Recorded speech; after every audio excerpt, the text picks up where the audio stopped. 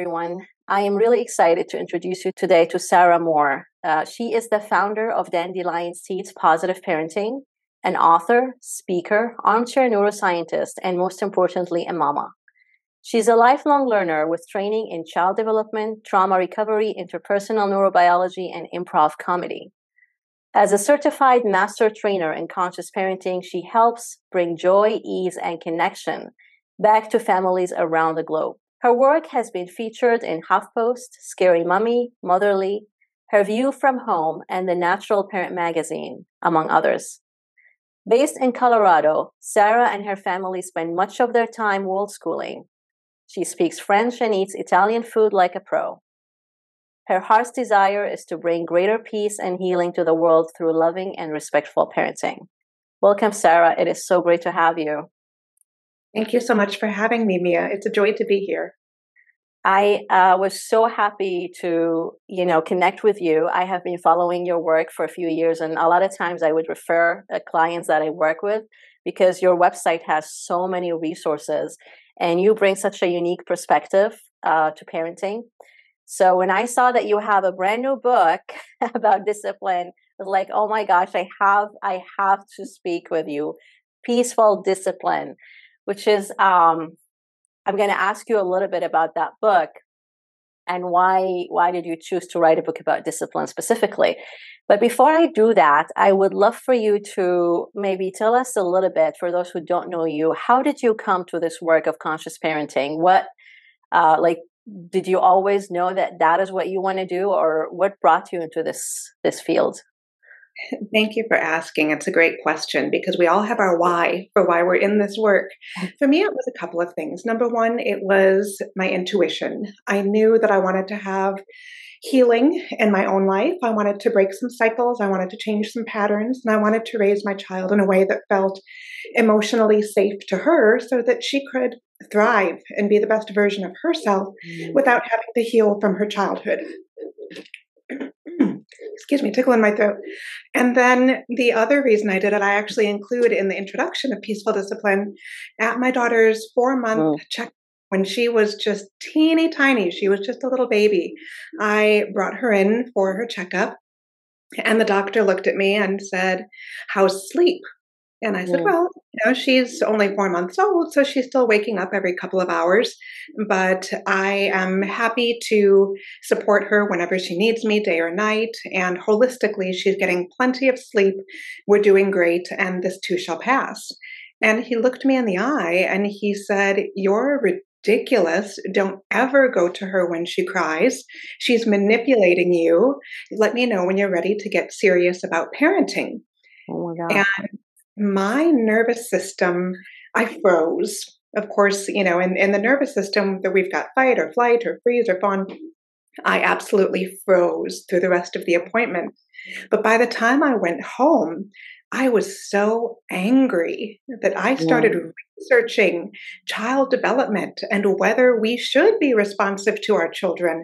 Are there benefits to picking them up and supporting them when they're crying or otherwise? And yes, of course, we now have an incredible amount of research from around the world about everything from brain development to attachment theory to you name it, that says, yes, respond to the child. So he was working with some very old information, but I now actually have incredible gratitude for him because I became so passionate about starting to educate and inform other parents that it really is good to be responsive to our children, not only when they're babies, but also when they're older. That really became the foundation for all of my work and the credentials that I chose to pursue, because I didn't want to be just one random mama on the internet. I wanted to be able to say, here's how I actually know these things, and I want to be able to validate everything that I recommend to people. That is amazing. I mean, first of all, it's such a shock to me, to hear that a pediatrician would give that advice right now, after all this research that we have on the internet. But it does remind me I've had a similar experience when my son was a baby, and that was 16 years ago. And I was told that I had to, let him cry it out and cry himself to sleep. And I was like, there's no way I would never discuss my parenting problems with a pediatrician ever again, but that was, but it's amazing for me to hear that this still happens, and it still is the advice that's been given by authority. And I think that's what becomes so confusing for parents and for moms, because we trust pediatricians, we trust doctors, and we think that they're giving us the best advice, so it kind of gets confusing. So I'm glad that you're doing this work, and I know that you have an amazing training, by the way. Interpersonal neurobiology is one of my favorite. I've started that course, but I've never really finished it. But I've learned with other courses from Dr. Dan Siegel. He's been one of my favorite experts. But you've done a lot, so that is amazing. And so for now, coming to write this book about discipline, what inspired you to write specifically about discipline? Because there are a lot of books out there. There are a lot of, as you said, research. But peaceful discipline, I love the title, first of all. You never think of discipline, in terms of peaceful. We have positive discipline or whatever. But peaceful discipline, is it even possible to have peaceful discipline? Yeah, as far as how I wrote the book, essentially, and this is going to sound weird to some people, and I'm perfectly willing to agree. It feels a little bit weird, but essentially, I basically received the book. It was just in my spirit, and it was given to me, and I just did the work of typing. So it felt very, very easy to write. It was a gift to me, but I don't claim the credit for it, as far as let me just share this message. Yes, I certainly have the training, I've got the background or whatever, but this was just a story that flowed through me, and I consider myself just the vehicle for it. And to your point, I intentionally chose the title Peaceful Discipline because you're absolutely right. We hear the word discipline, and even those of us who are trained in conscious parenting often have sort of a visceral reaction to the word, and it's a negative one. It's, oh, that means punishment or consequences or whatever. But when we get back to the root meaning of discipline, we know that it means to teach. And I intentionally paired discipline with the word peaceful because we know, and the subtitle of the book, it's Peaceful Discipline, Story Teaching, Brain Science, and Better Behavior. We know from brain science that the only way we can learn and the only way that our children can learn is when they feel emotional safety. If they don't feel emotionally safe, essentially the limbic system, part of the brain that is in charge of assessing safety around us at all times, any given day, that part takes over when children are fearful and doesn't let them learn, because their only job in that moment when they're feeling scared is to figure out how to feel safe again. So if we go back to peaceful discipline, it's a reminder not only for us, for how we want to be teaching, we want to teach peacefully, but it's also a reminder of how we want our children to perceive discipline. It has to feel peaceful to their nervous system for teaching to quote unquote work. Right. That sounds amazing, talking about emotional safety. And I believe in all that. But I do, like you said, discipline does have that visceral reaction. And I feel like even for parents who have been doing conscious parenting or mindful parenting, or, it just always when I talk about discipline, it just feels like I need to do something that changes my child's behavior. And it feels like what is ingrained in our belief, it's a negative thing. It is not a positive thing. And it's kind of hard to get our head wrapped around the idea of just teaching and not having to react or do something to the child. So I love that you're doing this. And like you said, the subtitle, see, I don't have the book, and I have to say this. I regret not having ordered it, but because I live overseas, it does take a bit of time for the book to come all the way from the US. I'm glad that there's a Kindle version that's coming up in January, and I think you're working on the audio version too, right? Yes. That makes it very accessible to people internationally. But you do talk in the book about storytelling and using that in discipline. I am very excited for you to tell us a little bit about how to use that, because when I talk to parents, one of the hardest concepts for them, well, how do I discipline my child? And a lot of parents, they say, well, I've read, the brain science books about discipline, like No Drama Discipline or stuff like this, but they still don't know how to apply that in their life, because it is, I think it takes time to really kind of integrate that information and really be able to apply it and know what to do with it in like an everyday situation. So if you can tell us a little bit, how do you use storytelling? How do you use peaceful methods in discipline?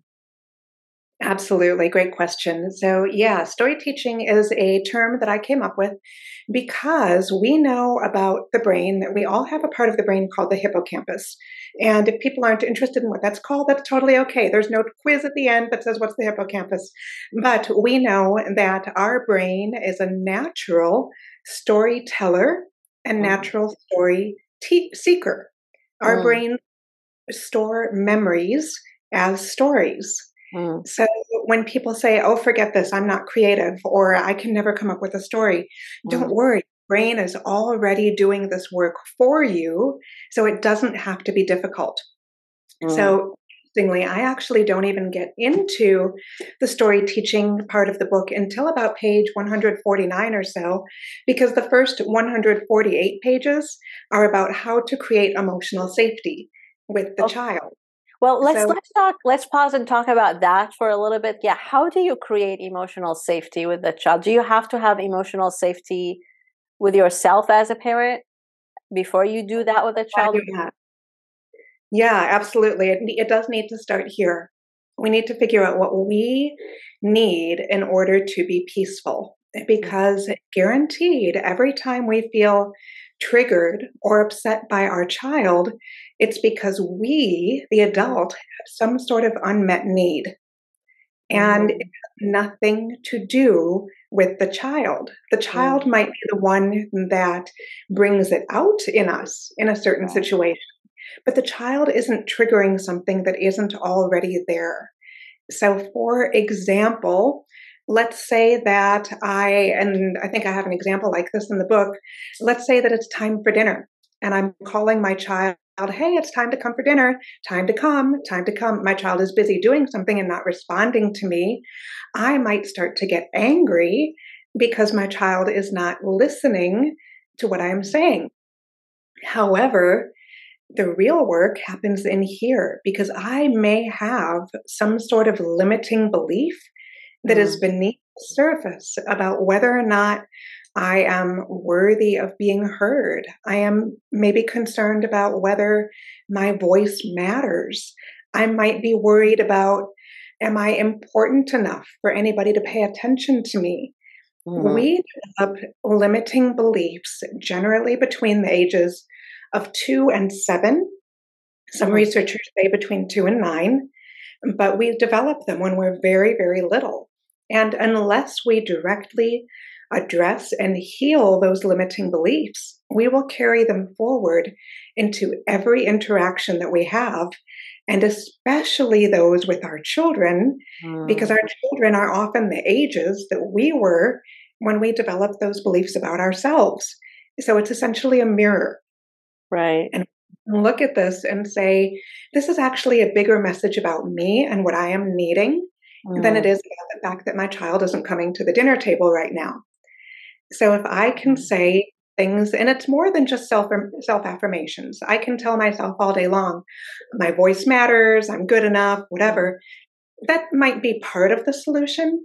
But if I don't do the work to really figure out, why do I believe this? And what do I want to believe instead? And I've got some tips in the book for how to do this big, deeper work. Absolutely. I will keep having the same triggers over and over and over. And along with that, I have a process in the book that I call the HUG process. It's an acronym, HUG, just like hug. Oh, that's lovely. Thank you. And when we feel triggered in the moment like that, the H stands for hold your reaction. Just pause for a minute. in this moment, I can get curious about what am I feeling? What am I needing? What's going on for me? In many cases, it might be something like, continuing that same example, it's almost dinner time. Odds are pretty good that I'm hungry too. And if I'm hungry, I am more likely to be reactive. So maybe I need to grab a quick snack while I'm making dinner so that I am, regulated. My blood sugar is regulated and I'm more likely to be peaceful. There's always a need. There's something that I can address if I do that H of hold the reaction. The U stands for understand the child's perspective. Now, our children are not, contrary to popular belief, our children are not looking for ways to make our lives difficult. Our kids don't wake up in the morning and say, how can I ruin mom's day today? They don't do that. Instead, children are simply being their own person, and that takes their time and energy. If my child is, for example, busy watching TV and not hearing my voice because she is laser focused on her show, perhaps the way that I can understand her perspective is to say, you know what, that's her favorite show, and it's 5 minutes until the end. And right now, there's a really exciting scene happening. What can I do to be empathetic and say, if I were her, I'd want to see how that turns out too. So there's always something going on for the child that is just as valid for them as our need is for us. And we have to stop pretending that our need automatically supersedes theirs just because we feel it in our own body. Right. And finally, the G stands for give them grace to be human. Everybody messes up sometimes. I am an adult. I make mistakes every single day. Why would I expect anything less of my child? My child is going to make mistakes too. So if I can say, you know what, maybe you're tired or hungry or thirsty or in the middle of doing something that's important to you. So how can I understand that you also are human and worthy of compassion in this moment, just like I am too? So that process is one of multiple tools that I have in the first 148 pages of how we can find peace within. Additionally, I do have many common reactions or punishments or consequences that adults have typically either received themselves or been told this is the way you need to train your child. And I get into the science of why a lot of them may seem to work in the short term, but how they actually can backfire in the long term, not with judgment, not with shaming, but with compassion from one parent, me, to another, you, to say, your feelings make sense, my feelings make sense, and these are simply old stories that we didn't have the research about that we do now, but here's a better path forward, and how we can teach our children and connect with them in ways that will not only stick better in their brains, so we don't have to keep repeating ourselves all the time, but that also feel more peaceful to both parent and child in the moment. Wow. Yeah, I love that hug process that you just mentioned. Hold your reaction, understand the child's perspective, and give them grace to be human.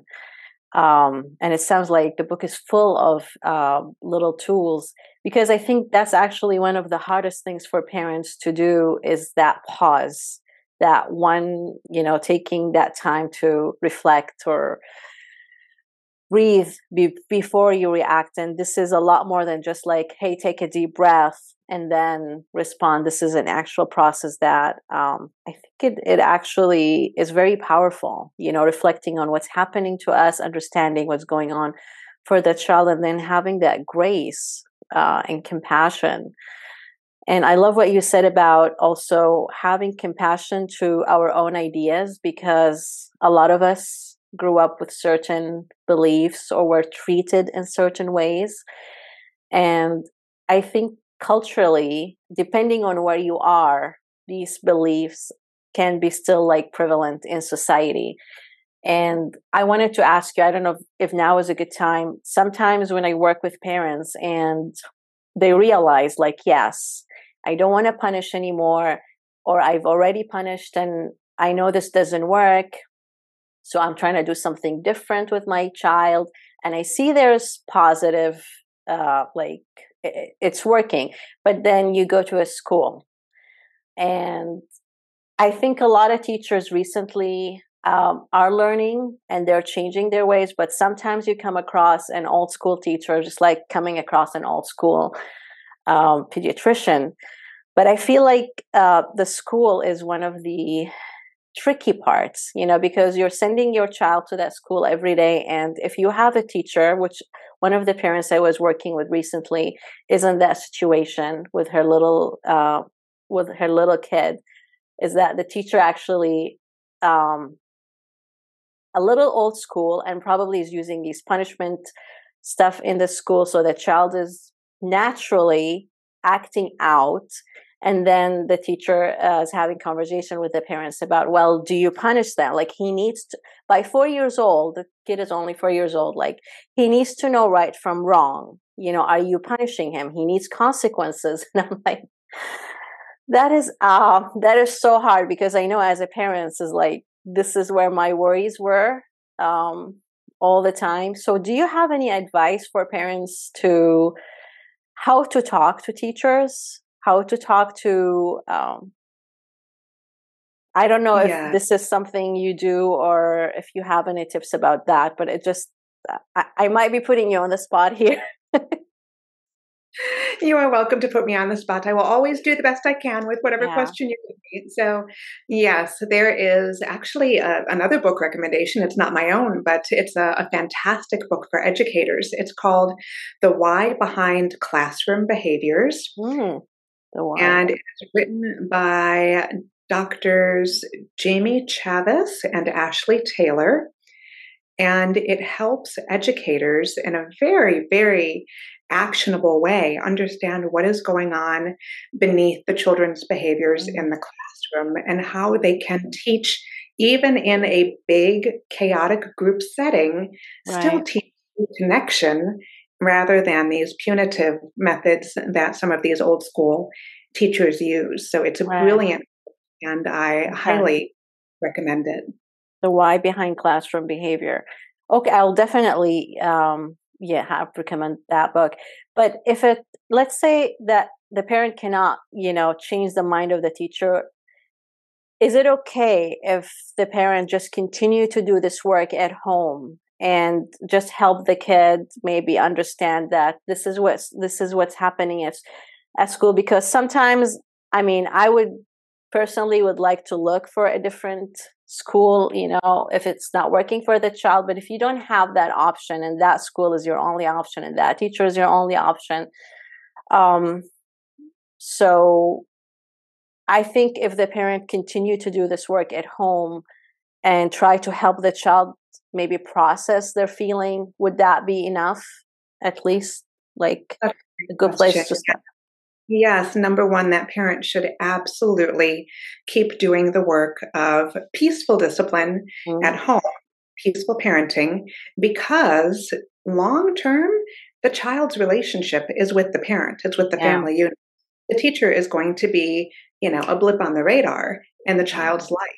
And the child needs to have at least one person, ideally 2 or more, but at least one person on whom they can count to feel safe, seen, soothed, and secure. And in order to have what's called a secure attachment, that is based on the work of Drs. Dan Siegel and Tina Payne Bryson. And we know this about attachment. So there are going to be people in the world who are going to try to mess with the child's self-worth, all of the things that you alluded to. But if the adult, the primary adult or adults in the child's life, can help them process those emotions and give them what some people called a soft place to land at home, that child will benefit so much. In fact, I have a story or a section about stories for healing. Because what we want our children to do is to be able to create what's called a coherent narrative about the situations in their life that are tricky and what they need to do in order to turn stress into something they can learn from, as Mm, opposed to stress into toxic stress that has all sorts of right. negative ramifications. They have to be able to make sense of what's happened Mm-hmm. with themselves. And certainly at age 4, it would be alongside a trusted, peaceful caregiver so Mm-hmm. that they don't have to carry around that stress to the point that it becomes toxic stress. And then they develop those limiting beliefs about themselves that I was talking about earlier today. But Right. yes, stay the course, parents. Keep being all the more peaceful and all the more supportive. And by all means, if you can have a conversation with the teacher, you can stand up for yourself. Just because the teacher has the title of teacher Right. doesn't make them any more important as a human than you are as the parent. Your job Right. is to advocate for your child and say, I'm not okay with this. And here's the research. And you Mm, can substantiate that not only from the things I have in Peaceful Discipline, but from so many other wonderful resources these yeah. days. So you get to be your child's voice in this important work with educators or any other person in a position of authority who might be working with some really outdated information. Yeah. Thank you. I love what you said because I think it's really important to empower parents because in the past like 50 years with all this advice I feel like it took the power from parents, like parents, you have to do this and you have to, using whatever these strategies that create disconnection, between the parent and the child. So I would love for you to talk a little bit about storytelling. You mentioned we can use storytelling to heal whatever stress is happening with the child, but you have three kinds of storytelling that you use, and I think you talk about in the book. Could you tell us a little bit about how do you use storytelling and what are the different kinds? Yes, so there are three different times that we can use storytelling. And the good news is they cover everything. So there's never a time when stories aren't an option, and I'm going to make it really easy for people. The first type is proactive storytelling or Mm-hmm. story teaching. It's when something is going to happen that we want to help prepare our child for. Mm. Let's say it's the first day of school. Let's say it's the first time our child goes to a birthday party. Let's say it's the first day of high school. The good news is that this stuff never expires. It works for Mm. us too, even as adults. But it is some sort of sneak preview that we can give the child about what it is likely to be like when they experience this thing. Mm-hmm. So let's say I'll make up an example quickly. Maybe the child is going to a family wedding for the Mm. first time and they're fairly little. Well, it can be problematic if we have no discussion with the child. All of a sudden, we're at the wedding and the child decides to start singing in the middle of it. It would be like, oh, Right. you can't do that. You have to be quiet here. Well, in order to help encourage the kind of behavior we want to see, we can tell a story ahead of time. It might be fact based, it might be fictional, it might be something that we pull off the bookshelf from, a Mm. children's book, whatever. So we don't have to be infinitely creative. We can be really, really simplistic about it and say, I would love to tell you about what weddings are like. And you can Mm. be factual about it, but the more detail you can give the child, the more directly it goes into the hippocampus that I mentioned earlier, Mm. where the child can essentially create a visual and mental script of what to expect.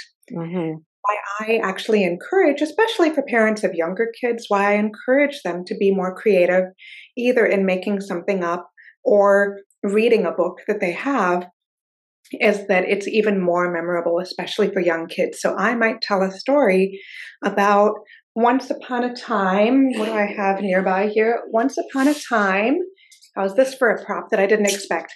Mr. and Mrs. Giraffe were about to get married. And when they got married, all of the other creatures came to attend their wedding. And Mm. do you know that there was a little elephant who really wanted to trumpet? But, Mm. and you can go on. It doesn't have to be anything complicated, but here's the thing. This Mm. actually takes us into the next type of storytelling. It's in the moment storytelling. Let's pretend that you're now at that family wedding with the child, and the child forgets, and they Mm. start singing in the middle of the wedding. You can lean over and say, remember the giraffe and elephant story? And then the Mm. child has that anchor. oh, right, I'm supposed to be quiet. That's right. But it's non-punitive, it's non-shaming, and it Mm. is so easily accessible for the child that all we have to do is whisper a couple of words, but Mm. not get into a potential power struggle in the middle of this wedding of, you have to be quiet. I don't want to be quiet, but no, you have to be. And next thing you know, you have a screaming Yeah. child. It's much more peaceful Mm. if we can bring it back to something that we have prepared them for ahead of time. Right. So, as I mentioned, then we have in the moment storytelling. Sometimes things just come up. Like we didn't think to tell the story ahead of time, and now we're in the wedding. Mm. Now we're someplace where the child is behaving in a way that might not be optimal. Well, we can still do this in the moment. So I'm just going to continue with the wedding example. I don't know why wedding's on the brain, but I do. Let's say in this case that the parent, instead of leaning over and saying, you have to be quiet and getting into that power struggle situation, the parent leans over and says, let's pretend to be mice for a minute. Let's be so, so quiet like mice. And then maybe you bring your fingers into it and you pretend to, Mm. crawl around on your lap or your child's lap or something. Right. You find a way to use playful parenting. Basically, in the moment story teaching is my code word for playful parenting. But you find a way to engage the child in their natural language of play, because that, number one, gets their attention, number two, keeps their attention, and Mm. number three, as I mentioned, is non-shaming and non-punitive when we Mm. take a lighthearted approach to meeting them right where they are. And then finally, there's retroactive storytelling. Something has happened that was not ideal, or perhaps it worked perfectly and you want it to be repeatable in the future. Instead of simply saying, oh, that was a mess, and moving on with the day, you talk about it. You Mm. might talk about the details in real life terms. Hey, you had such a great day at school. I noticed that you were able to keep your hands to yourself today. And did you notice how well the other students responded to you keeping your hands to yourself? I bet that felt really good to you. And Mm. I bet it felt good to them too. And you start to reinforce what went well. Mm. And again, you can do this through a story too, especially if it's a younger child.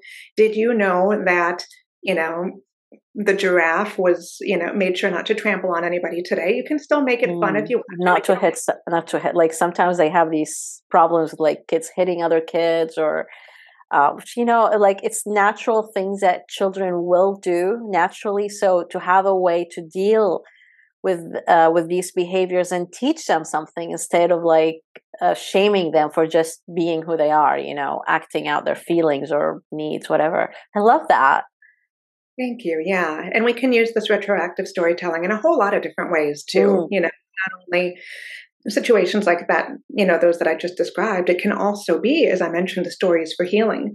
Let's take Mm. that example you shared with me. Let's say that the parent didn't know that that teacher was old school.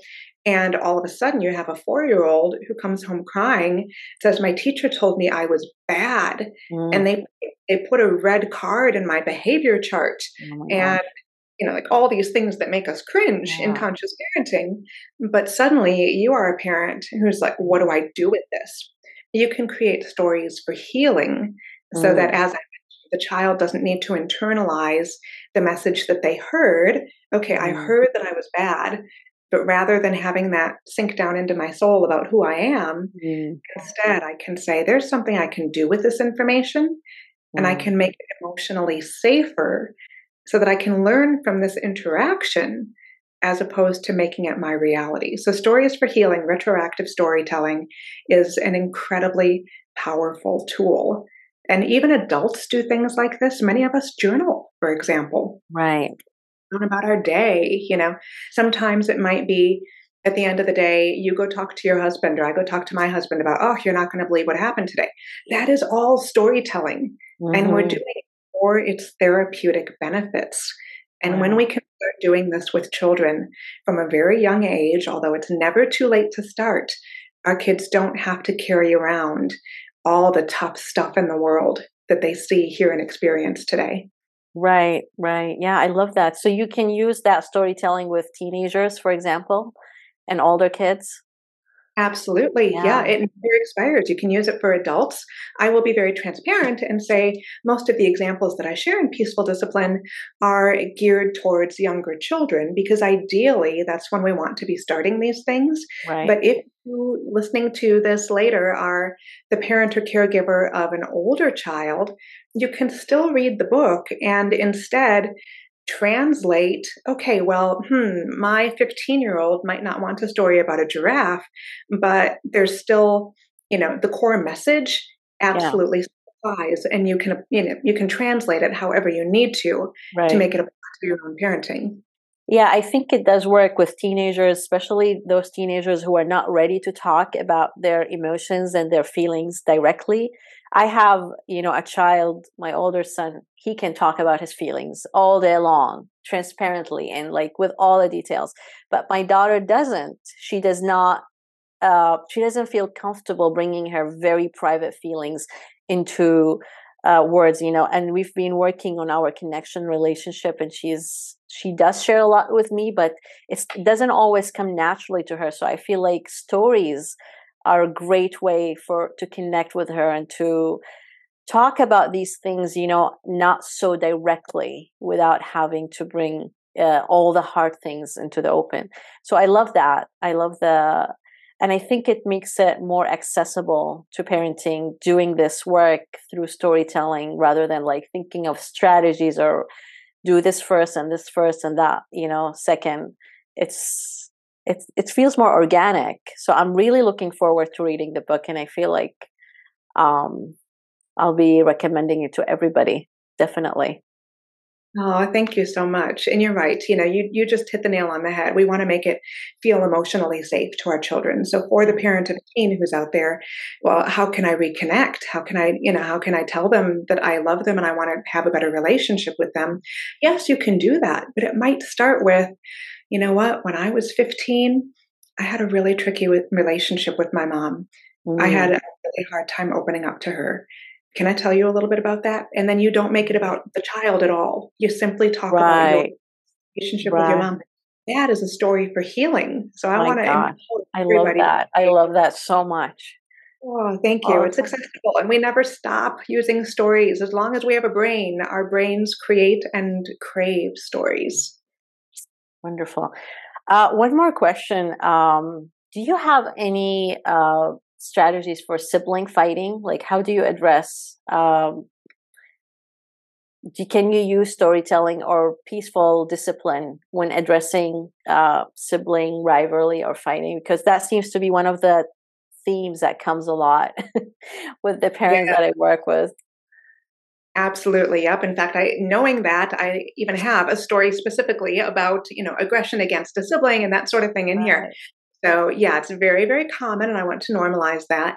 One of the biggest tips that I can give when it comes to sibling rivalry or sibling fighting is oftentimes our kids in that moment will lack emotional safety Mm, because they are wondering, who is my parent going to side with, my sibling or me? mm, Who's going to get emotional support, whatever. And it can actually exacerbate those feelings of sibling discord and rivalry mm. because it feels like a competition to them. So Right. for the parent, I've got a big section in the book about co-regulation. Well, co-regulating as a group is often the very best thing we can do when we see siblings having a clash of some sort. So instead of, let's say you walk into a room and I'll make it really dramatic here. You walk into a room as you see your daughter slap your son. And of course, your reaction might be, why did you just do that? That's violent. That's Mm, whatever. So oftentimes the children are immediately going to look to you to say, well, he started it. No, she started it. And look, she right. slapped me and whatever. That's where the competition is coming up. If we can walk into the room knowing that we have, and I talk about the science of this too in the book, we've got about 6 seconds to keep our brain online. So it's a very brief window before we Wow. flip out. If we can stop and say, ooh, it looks like something really hard just happened here. But Mm, that's a neutral statement. That's not what did you do? Right. Did you cause this? Whatever. But if we can say, oh, it looks like something really hard just happened here. Okay, everybody, let's go outside together. Grab your shoes. We're going outside for 5 minutes. And you get outside and you simply, maybe you kick a ball around. Maybe you sit on the porch. Maybe you say, all right, everybody, we are going to sit and look at nature. We're going to look at that tree. Maybe we'll say a quick prayer or meditation. We're going to find some way where we do group co-regulation, Mm. everybody's nervous system, and get everybody out of fight or flight mode and instead into a place where they feel a little bit safer. Give it a few minutes. When people are regulated, yourself included, then you can say, you know what? It looked like there was something really hard going on inside. I want to make sure that everybody has a chance to talk, and nobody is right or wrong. In conflict, it always takes two. So I want to make sure that I can support both of you because you are both worthy of love and kindness and compassion. So let's talk about what happened and what you are needing right now. And Wow. that feels so much different from you go to your room, you don't hit your brother ever again, Right. whatever. It's a totally different mindset. It is because at that moment the parents feel like, well, I have to stand up for the child that got hit, or the victim here, and I have to do something with the child that was the aggressor. But what you're doing is totally different. You're giving them space to calm down, and them having the children reflect on what actually happened and then come up with the resolution themselves, which is very different from being handed the punishment or the resolution. Oh, gosh, I love that. I cannot wait to get your book here and start reading it. And I will be, I feel like I need to get a few copies and give and hand it to parents because it does sound very practical, the very practical and very, can't think of the word, but very accessible to parents. So I love that. The way that you just described the sibling fighting and responding to it is just perfect. Thank you so much, Sarah. I don't want to keep you any longer. Thank you so much for taking the time and for writing the book, which I feel like is so much needed right now. Is there anything like final words that you would love to parents to know, or a final message to parents? Sure. Yeah. Two things come to mind. One is compassion and grace to all of you as the adults too, because many of us have a lot of, mom guilt is a very real thing, and shame for how we have parented in the past is a very real thing. And I want to remind you that you also are worthy of love and compassion and forgiveness. We all do the best we can with the information we have at the time. So if you have parented imperfectly, me too. So be gentle with yourself because you also deserve that compassion. And I sincerely hope that this book supports you and that you don't feel judged in any way because I'm right there along with you. So all the love and grace to you. And secondly, as I mentioned, I'm a real mama here too. So if you need specific support, you're always welcome to contact me. And if there's something that I can do in the form of a blog post, social media, something, whatever, my website is dandelionseeds.com with the hyphen, dandelion-seeds.com. I'm Dandelion Seeds Positive Parenting on all of the social media except for Instagram, where I'm Dandelion Seeds Positive Living because the word parenting wouldn't fit. But you're welcome to reach out, and I'd be glad to support you in whatever way that I can. So love to everyone. Oh, thank you so much. I will include the website and all the links that you mentioned. And I would really encourage everyone to grab a copy of your book, whether you order it in physical form or you get the Kindle version coming out in January or the audiobook. And I saw that your book is actually endorsed by Tina Bryson, and who is the co-author with Dr. Dan Siegel on many of his parenting books, and also Mona Dillahuq, who's she is doing amazing work there. So that is such a great endorsement for your book. So we know that your book is amazing. And all the tips that you shared here, remember the hug process for the parents, and also the all the tips about dealing with all school teachers, with sibling fighting, and also all the different types of storytelling. So I can't wait to share this interview with my community and the parents that I work with. Thank you so much, Sarah, and it's been great having you and chatting with you here. And I hope that we get to talk more soon. I agree. Thank you, Mia. You are an incredible gift. I appreciate you. All right.